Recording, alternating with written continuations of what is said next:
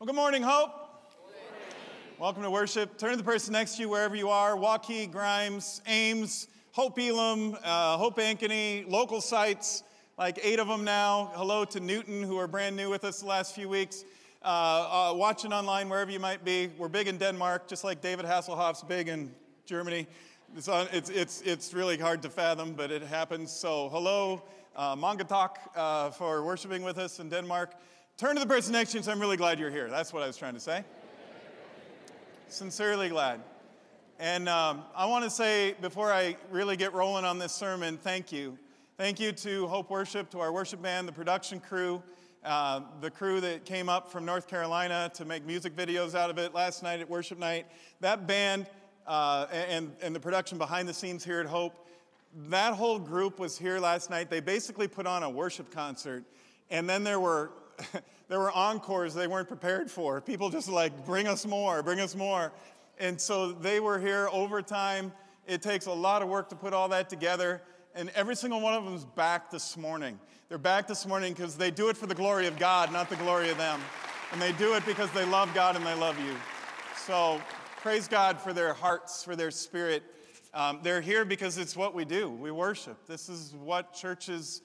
At the heart of who we are is what we do when we gather on weekends to worship the Lord. And then we go from there to carry out the mission of the church. So we're in the midst of this series of sermons called the 10 Commandments in 9 weeks. The 10 Commandments were given to God's people while they were wandering through the wilderness from life as slaves in Egypt into the freedom of a new life in a promised land. It took them 40 years.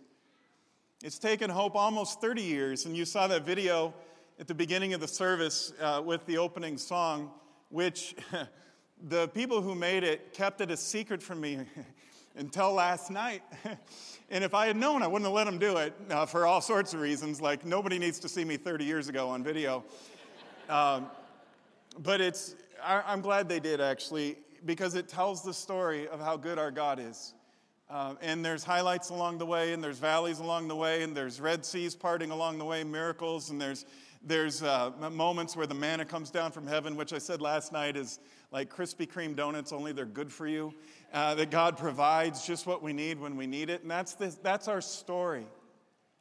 But just like he did for his people back in Old Testament times, he does for us. His law still stands. Jesus says, I didn't come to abolish the law. I came to fulfill it. And the Greek word means to complete it. To bring it to completion through my life, death, and resurrection. It doesn't mean it's dismissed. That's a heresy as centuries old. The law still stands. And so doing this series of sermons as we're a church that continues to move together like God's people do in biblical times. We need God's law. God's law provides the white lines on the highway that keeps us out of the ditches. The law allows us to move more freely, to get the most out of life, to enjoy the scenery more, to enjoy the real riches and wealth of life, which is about relationships. It's not about making piles of money and getting famous. It's not about having power and popularity. Have you learned this yet? It's about your relationships. How rich really are you? It depends on your relationships. Your relationship with the one who made you, which God is always more than willing to help you on that relationship, to help you grow in that relationship. And it's about you and your relationship with other people, your family, your friends, your coworkers, your classmates, your neighbors, your church, the people in your Bible study group, your prayer group, your mission team, wherever you go. That's where the good life is, and that's why God gives us these commands. He gives these commands to give us a truth that sets us free. So we're up to commandment number 8. That's the Lutheran Catholic Orthodox numbering system that's been around for thousands of years. If you prefer the version used by other Protestants, it's only about 500 years old. Ours is ancient, yours is kind of new, but whatever. We're going to go, since we're Lutheran Church of Hope, we're going to go with the one that's been around for thousands of years. This is number 8. You might know it as number 9. It doesn't matter. It's the same content. Number 8 in the Lutheran Catholic Orthodox numbering system is you shall not bear false witness against your neighbor. That's not Mr. Rogers. That's Bob Barker before The Price is Right up on the screen. And he used to host a show called Truth or Consequences. It's from the 1970s. If you were around in the 1970s, you know how awesome that decade was. If you weren't around in the 1970s, I can explain the show to you really briefly. Bob Barker would come out with all of his charisma and personality that is Bob Barker back in the day, and he would come out and he would have people from the studio audience come down and he would ask them a question. That was the truth part of the show. And the question was absolutely impossible to answer. It was either a joke or a pun that nobody would know the punchline to, or if by some rare chance they did know it and they got it right, there'd be follow-up questions. And the follow-up questions were harder than the original question, which made it impossible for them to answer. So it was truth, and if you get the truth of the question right, if you get the answer right, then you win, but nobody would win. And so now you have to suffer the consequences. And so the next thing you know, you're in a cage with a tiger, or you're riding a ukulele or a unicycle around the studio. Riding a ukulele? Yeah, that's what happens when you try to preach 2 different sermons in one weekend. But anyway, so Bob Barker would give them the truth, and then if they didn't get the truth right, they'd suffer the consequences. Look at the logo for the show. The truth has the halo, representing angels and all that's good in God and biblical, and the consequences have the devil's pitchfork. So it is. Truth or consequences. You shall tell the truth. You shall not bear false witness. You shall not lie, tell lies against or about your neighbor, but you shall tell the truth. The Bible testifies that when Jesus was born in John chapter 1, he was called the one who is full of grace and truth. Later on, as Jesus grows up and starts his ministry, he says to his followers, I am the way, and I am the truth, and I am the life. Jesus is truth. And so when we bear false witness, we move away from that truth, and when we give witness to the truth, we give witness to Jesus Christ. So this isn't just about do you tell fibs and do you tell little white lies or gray lies or red lies or black lies. They have all these different colors for lies, apparently. It's not about that so much as it's about a matter of faith. And it really gets back to the very beginning of who we are and our relationship with God and what's good and what's evil and which way we go, which is why these commandments are such a blessing and a gift. The Bible says, maybe you didn't know this. If you did, you know it. If you don't, this is going to kind of, shake you up a little bit. There are 6 things the Lord hates. Did you know God hates some things? I thought God was love. God loves everything. Well, God hates sin. God is not in the sin blessing business. And specifically, on the list, according to the Proverbs 6, God's word, no, it's not 6, it's 7 things that he detests. Haughty eyes, a lying tongue, hands that kill the innocent, a heart that plots evil, feet that race to do wrong, a false witness who pours out lies. There's our commandment. You shall not bear false witness against your neighbor. How is it that made God's top 10 list in the commandments and his top 7 list of the things that he detests and hates? It's a big deal to God. While it might not seem like that big of a deal to us in terms of, importance and relevance of the commandments of the 10 that are listed, it absolutely is. A false witness who pours out lies is something that I hate, God says, and I've hated it from the very beginning. The very first story that's told about human beings in the Bible is about Adam and Eve in the Garden of Eden and a serpent, the devil, who comes to tempt them. There's only one rule in that Garden of Eden, which is paradise. It's heaven on earth. In fact, death hasn't even been introduced into the world in this Garden of Eden because there is no sin. So here comes the tempter to try to introduce sin into this paradise. There's only one rule. Don't eat the fruit from the tree of knowledge of good and evil. In other words, don't play God. Don't try to know what only God can know. Don't try to have the power that only God can have. Don't do a bad impression of the creator of the universe. You aren't God. Turn to the person next to you and say, you really aren't God. Definitely are not God.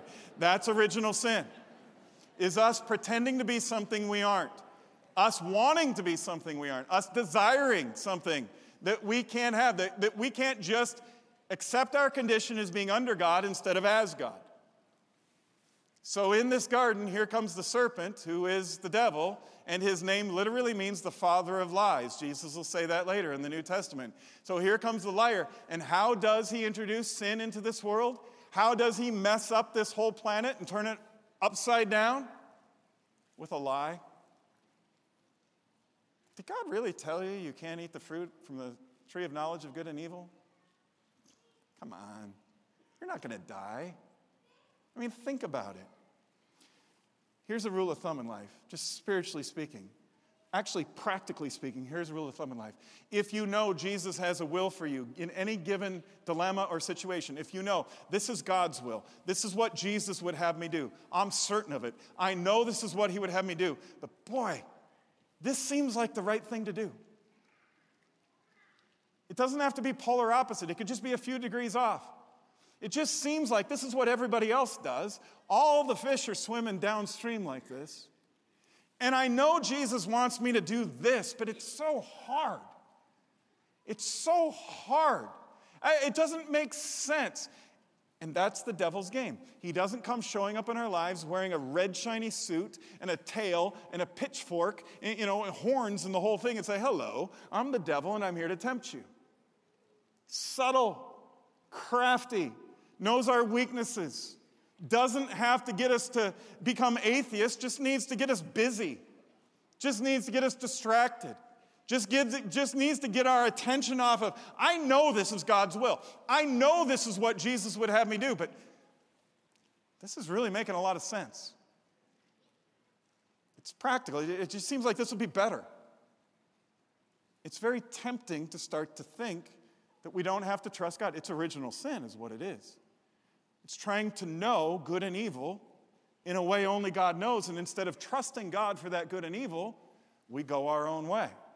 We invent our own morals, our own rules, our own boundaries, our own commands, our own this is right, this is wrong, and God's just old-fashioned. That's the devil. Subtle, crafty, a liar.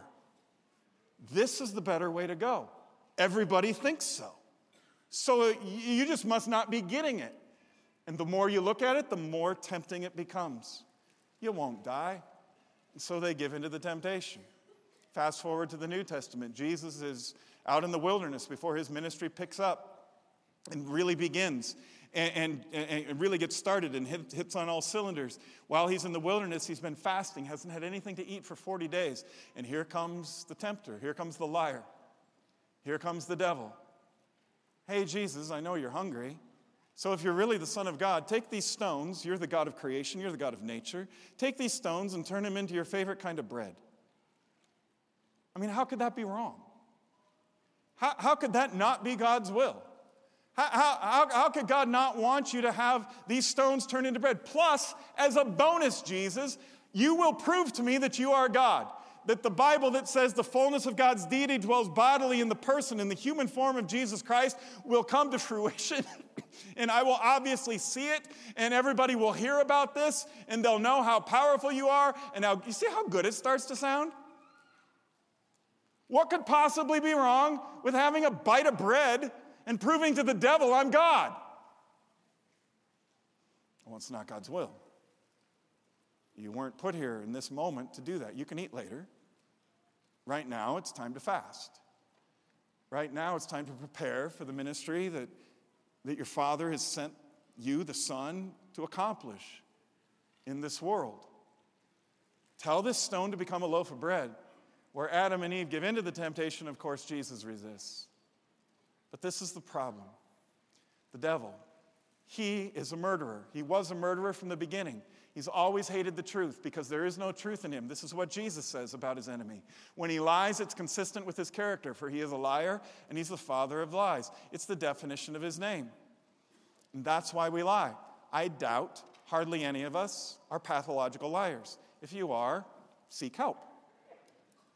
But for the rest of us, we don't wake up in the morning thinking, I'm going to tell a bunch of lies. I'm going to go out and sow seeds of deception. I'm going to defame a bunch of people. I'm going to exaggerate. I'm going to gossip. I'm going to slander. I'm going to get involved in some libel while I'm at it. Sounds like a fun day. Here's the agenda. Let's go. I don't think hardly any of us start our day thinking, I hope I get to tell a lot of lies today. That's going to make it a better day. But that's where the temptation comes in, from the one who's the father of lies. And so we need to be equipped. We need to put on what the Bible says, the full armor of God. Because this battle, as Jesus says, don't be afraid of those who can kill your body. Be afraid of the one who comes for your soul. Be afraid of the one who tempts you to think, if you become a workaholic, at least you're making a lot of money. At least you could become famous, maybe, and a bunch of people could know who you are. And wouldn't that be better for everybody anyway? No, it wouldn't. It would be better if you live God's way and put first things first, and that gets down the list. You shall not bear false witness against your neighbor. What does this mean? Here comes Martin Luther to give us a beautiful biblical summary of this commandment in the small catechism that he wrote for parents to teach the faith to their kids. He says, we're to fear and love God so that we do, he writes, we're to fear and love God so that we do not tell lies, obviously, about our neighbors. That's what this commandment means. But it also means to betray them, to slander them. And then he goes on in the large catechism to comment even more deeply about all the different versions of lies. Instead, we're to come to their defense, speak well of them, and interpret everything they do in the best possible light. So there's the don't part of this commandment, the negative side of it, and then flip side of the same coin, there's the positive side. There's the don't do this, but do that instead.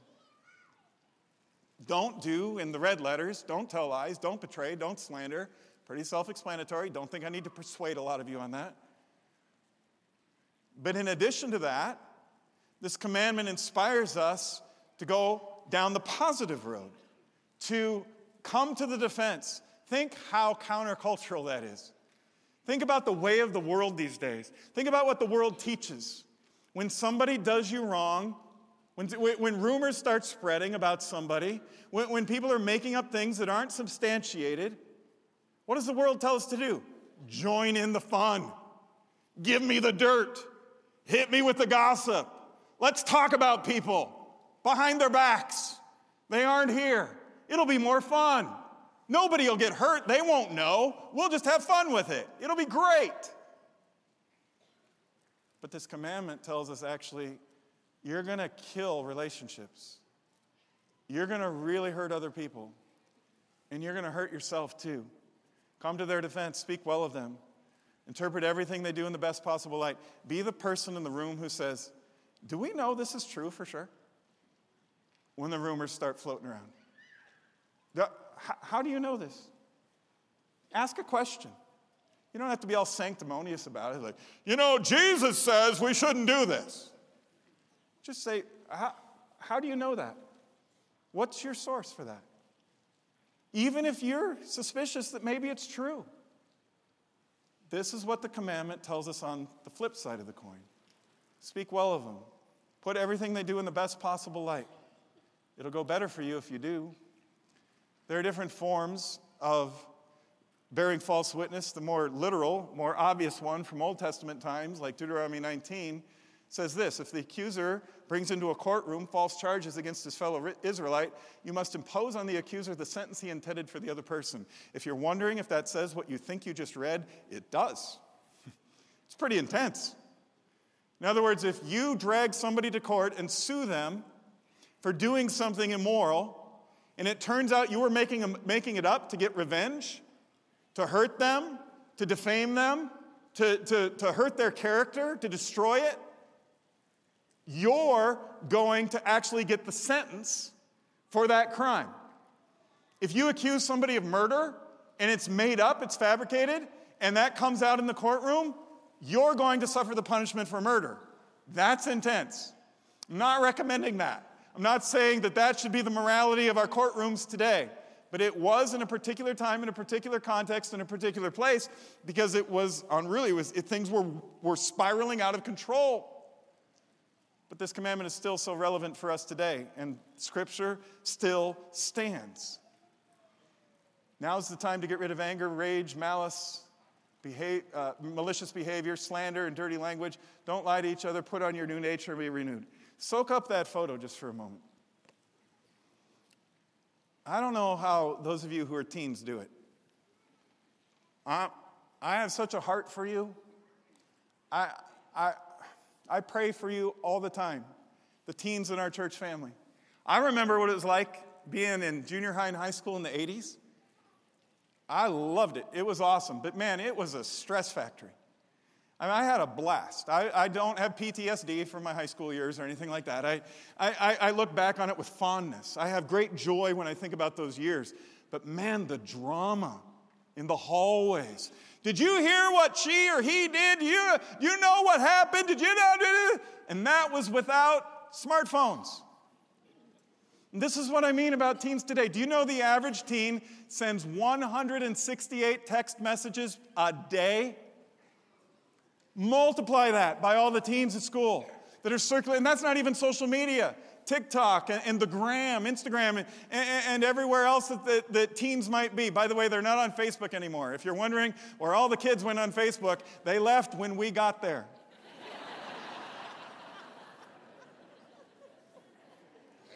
Facebook has now become something for people my age and older. Just public service announcement, nothing to do with this sermon, just putting that out there. And email, forget about it. They're not going to see it. It's just not going to happen, almost always. But can you imagine, I can't imagine, what it would be like to go through teen years with all of the social peer pressure and then leap on top of that 168 text messages a day, multiplied by all my friends, plus all the social media posts and the stories and everything else that's out there that's being done virtually. And so this girl depicts the girl who discovers that people are lying about her, or talking about her. And I know almost all of you know how that feels, not just kids. You know how it feels to be talked about in ways that aren't true, in ways that aren't certainly the whole truth and nothing but the truth, in ways that are twisted and spun so that you look worse than you really are. It's hard enough to keep up with the things that you really are, much less stand against the things you get accused of being sometimes. I'm not going to ask for a show of hands, whatever campus or local site you're at or watching online. But I have a feeling if I did, almost all of our hands would go up. Do you know how it feels to be lied about? Do you know that psychologists, researchers have now discovered that line, sticks and stones may break my bones, but names will never hurt me, is false? They've actually done the study, but biologically, they've done the study to show that when people call you names unjustly, when they tell lies about you, you physically get hurt at the same level inside your body as when you get hit with a stick. Sticks and stones do break our bones, and so do names. They hurt us physically. They're hard to take. I know. In just the last 2 weeks, I've had a group of other pastors who I don't even know who they are. They certainly don't know who I am. But they've just been slamming this church, slamming me, coming after us for who knows what reason, what their motive is. But see, that's always it. It's the motive. Maybe there's all sorts of reasons for it. Maybe it's fear. Maybe it's they don't like the way we do it. They wish we did it the way they did it. Maybe it's envy. Maybe it's jealousy. Maybe it's pride. Maybe it's revenge. I don't know. But I do know this, and I'll never forget, my college basketball coach taught this to me. He said, and don't be too impressed. It was a little D3 school, and I wasn't even a starter. But I was on the team, and he said, the very first kind of team meeting practice, my freshman year, he said, listen, when you're on this basketball team, on this campus, and in this town, you're going to get way more credit than you've earned or deserve, and you're going to get way more criticism than you've earned and deserve. And the key is not to believe any of it, because it's all lies. The truth is the thing that sets us free. Not trying to get the flattery and the accolades and the exaggerations of people who don't even know us, but also not believing the truth of people who come after us and slam us when they don't even know who we are and they don't really understand. But it's really more about their motives and what's going on inside of them. Now's the time to get rid of anger, rage, malicious behavior, and slander and dirty language in this world. Stop lying to each other. Put on your new nature in Christ and be renewed. Be renewed. But it's not just slander. That's the most obvious way to bear false witness against a neighbor, other than lying in a courtroom. It's denial or betrayal, what Peter and Judas did to Jesus. Peter is questioned, and when Jesus is put on trial right before his crucifixion and everything's falling apart, and some random person in the crowd says, this must be one of them because he's a Galilean too. And Peter says, man, I don't know what you're talking about. Just like Jesus said Peter would do. And Peter said, I'd rather die than do that. But isn't that the way the devil works? It's not just the lies, it's the motives underneath it. In this case, Peter's trying to, he's got fear for his own safety probably. Next thing you know, I might be on trial next to Jesus if they think I'm in his band of disciples. So he denies it. He pretends he isn't. No, I'm not the guy you think I am. I don't know what you're talking about. And immediately, the Bible says, while Peter was still speaking, the rooster crowed. And the next verse says in Luke 22 that Jesus and Peter locked eyes at that moment. And Peter just crumbled. Just crushed because it all came to the surface. The lie came to the surface and he realized what he'd done. So now we start to see that this commandment isn't just, somebody telling an obvious, blatant lie in a courtroom or slandering somebody or starting some lie, vicious rumor about somebody online or in person. It's denial, it's betrayal, it's exaggeration, it's fabrication, it's flattery. I know the phrase flattery will get you everywhere, and I get it. I mean, it's kind of cute and it's kind of fun, and people like to hear nice words about them. But after a while, it all just kind of crumbles like a house of cards because it's insincere. It's a lie. Usually the person who tries to flatter everybody could care less about the people they're flattering. They're doing it for selfish motives. This is what God's word says. For such people are not serving our Lord, but their own appetites. They want to get the raise. They want to get the promotion. They want to be in that circle of friends at school. They want to fit in the neighborhood. So they lie with flattery in order to serve their own appetites. By smooth talk and flattery, they deceive the minds of naive people. I could go on and on. There's like 27 different categories of lying. But that's not the point. The point is just to say it's pretty broad and then to say this. Here's the big one that almost all humans trip up on at one point or another. Give in to the temptation. Jesus says, the Bible clearly says, do not gossip. And we're like, yeah, but it's so juicy. It just looks so fun. It looks so satisfying. It'll be so good for me. It'll be so fun. And I've got some extra dirt. Well, I'm not sure, but I'll act like I am. I'll just throw it on top. It's the George Costanza approach to life. If you watch Seinfeld in the 90s, you know exactly what I'm talking about. If you didn't, George is a liar. He's an accomplished liar. He's a highly sort of successful liar, at least in terms of kind of sort of getting away with the lies for a while. But in every case, eventually it catches up with him. He lies to his parents. He lies to his girlfriends. He lies to his friends. He lies to his bosses. He makes up stories to any strangers. He lies to everybody in order to appear to be something he's not, which is a lie to himself. It's funny. It's funny to watch, especially if you appreciate this series, as I do. It's hilarious to watch George trip over himself, to give in to these temptations, to instead of just the easy route sometimes would be just come clean, George. Just confess it. Just say you lied. Just tell the truth. But he's like, no, he just insists on holding on to the lie. So it's really funny, but let me ask you this. Would you want to be George Costanza? Would you want to have that life of having to cover your lies all the time? That's like your main full-time job? Because one lie always leads to several others. Which is why Sally and I always tried to teach our kids growing up, the truth is good enough. You don't need to exaggerate. Who you are for real is plenty good. You don't have to pretend to be something you're not.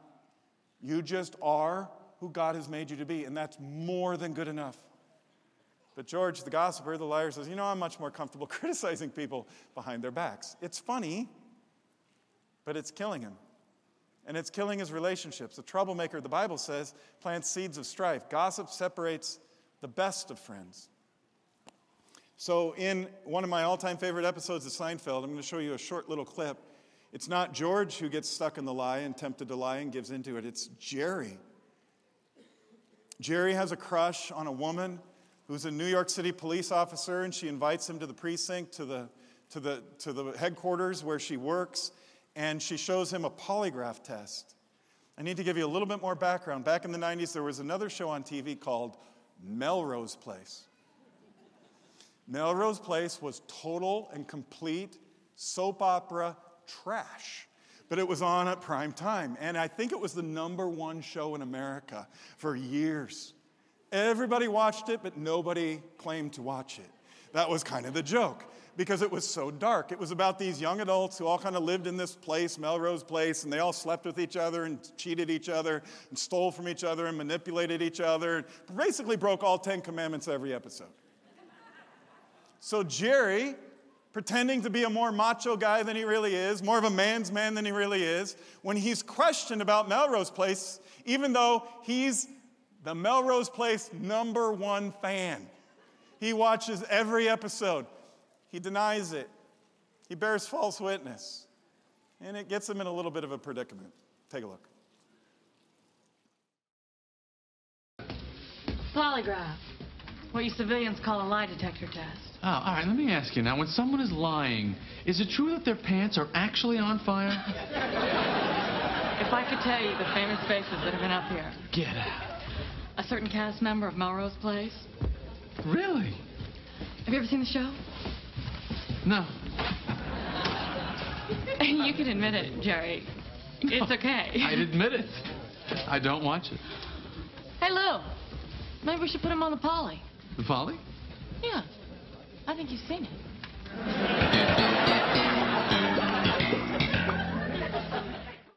Now Jerry's in trouble. Now he's got an even bigger dilemma. He lied, and this is the problem with one lie. It always multiplies, almost always multiplies. And now he's got a choice to make. Go God's way, come clean. Hey, I was trying to act cooler than I really am. I'm not a big fan of Melrose Place. It's a little embarrassing, but that's who I am. And so, I still like you. Maybe we can keep dating. Sorry I lied. That was wrong. There's a reason that's God's way.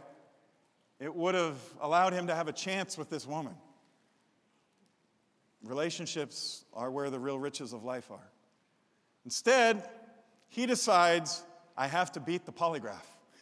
I have to beat the lie detector test. So I just happen to be best friends with New York City's best liar, George Costanza. So I'll go to him for some advice. How do I beat this lie detector? I'm sorry, Jerry, I can't help you. Come on, you got the gift. You're the only one that can help me. Jerry, I can't. It's like saying to Pavarotti, teach me to sing like you. All right, well, I gotta go take this test. I can't believe I'm doing this. Jerry, just remember, it's not a lie if you believe it. What's your name? Jerry Seinfeld, What is your address? 129 West 81st Street. Did Kimberly steal Joe's baby?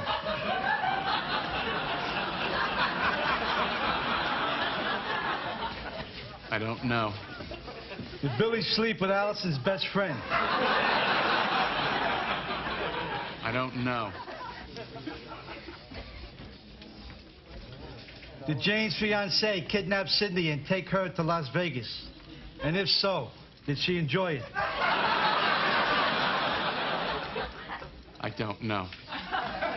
Did Jane sleep with Michael again?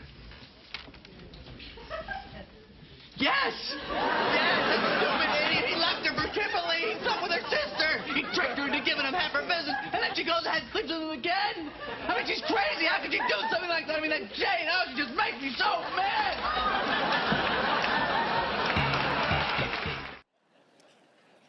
And his relationship with that woman is over at that moment. And that's the problem with giving in to the father of lies. And so it goes. Lying wrecks relationships, which is where the true wealth in life is. Which is why God says, because I love you, I'm going to give you these boundaries. I'm going to give you these commands, not to keep you from the good life, but to lead you to it.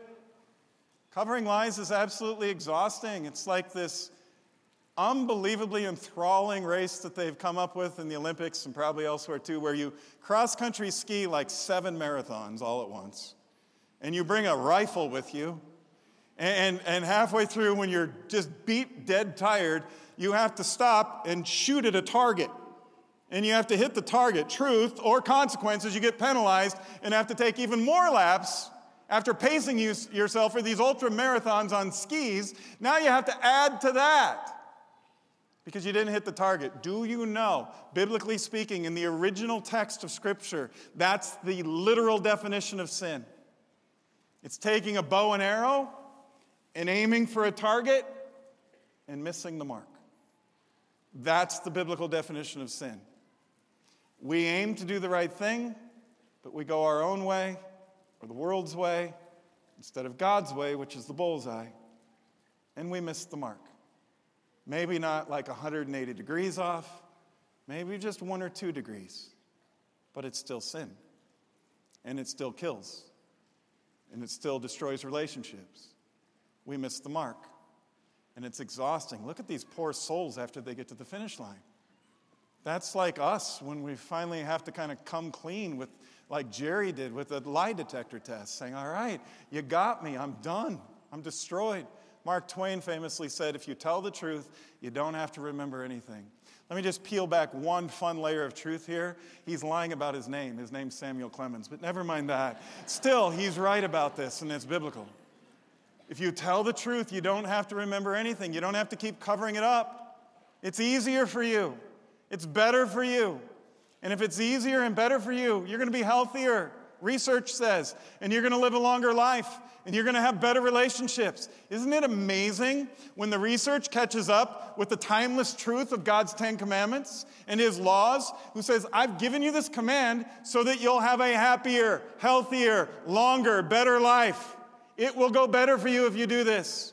If that's still not enough, here's the thing that finally kind of was the alarm for me. I still remember, I was like 8th grade, and this verse was introduced to me in a sermon in a class, and it absolutely freaked me out. So if I'm freaking you out today, you're welcome. For all that is secret will eventually be brought into the open. All those secrets you're keeping that I'm keeping, they won't stay secret in eternity.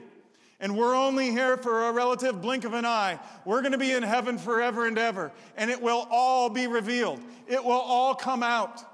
Everything that is concealed will be brought to light and made known to all. The sun's coming up on the truth. And that day is going to last forever. Which is humbling and a little intimidating and scary. Except that we have a God of grace. And everybody you see in heaven will be there because they've been forgiven of their sins by God's amazing grace. Not just you. So God's word is saying it would be good if you get in alignment with this right now. It'll go better for you if you do. You might as well come clean now. Because it's the truth. And Jesus is the truth. And when we bear false witness, we move away from Jesus. And when we testify or witness to the truth, we're witnessing to our faith in Jesus Christ. Saying, even though it looks like this is the better way to go, I'm going with Jesus. It's a matter of faith. Because I trust He knows me better than I know myself. And He knows this world He created better than the world who's living in it knows. He knows the ins and outs and the details, the hairs that are on my head. He knows how many there are. So if you have lied to somebody, come clean, the Bible says. If we say we have no sin, 1 John 1, we deceive ourselves and the truth is not in us. We're lying to ourselves.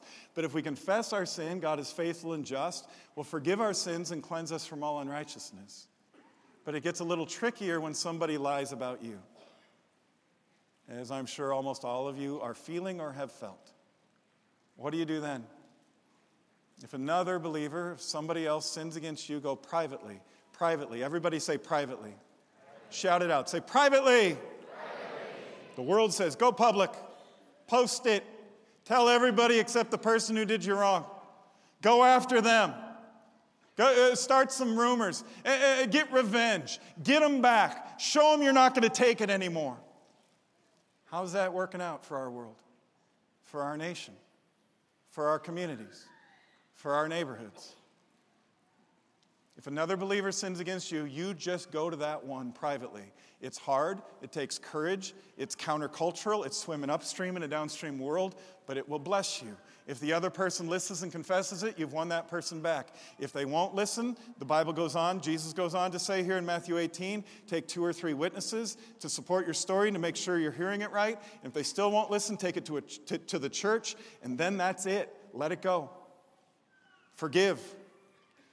That doesn't mean that you bless the sin, that you give a thumbs up to the lie, that you say that was great that happened to me. Forgiveness means you let it go. You refuse to carry the burden anymore. You refuse to carry the weight. You let it go. What's fascinating to me, and I'd missed this, I'd forgotten it. Just a couple of verses later, Jesus goes on in a conversation with Peter. Peter says, okay, hearing that, Lord, how often should I forgive someone who sins against me? If I have to kind of work it out with these people I don't like, you know, the other fishing companies at the Sea of Galilee, I can't stand them. Can I just forgive them 7 times? You know, most of the world wouldn't forgive them at all. They just hold a grudge forever.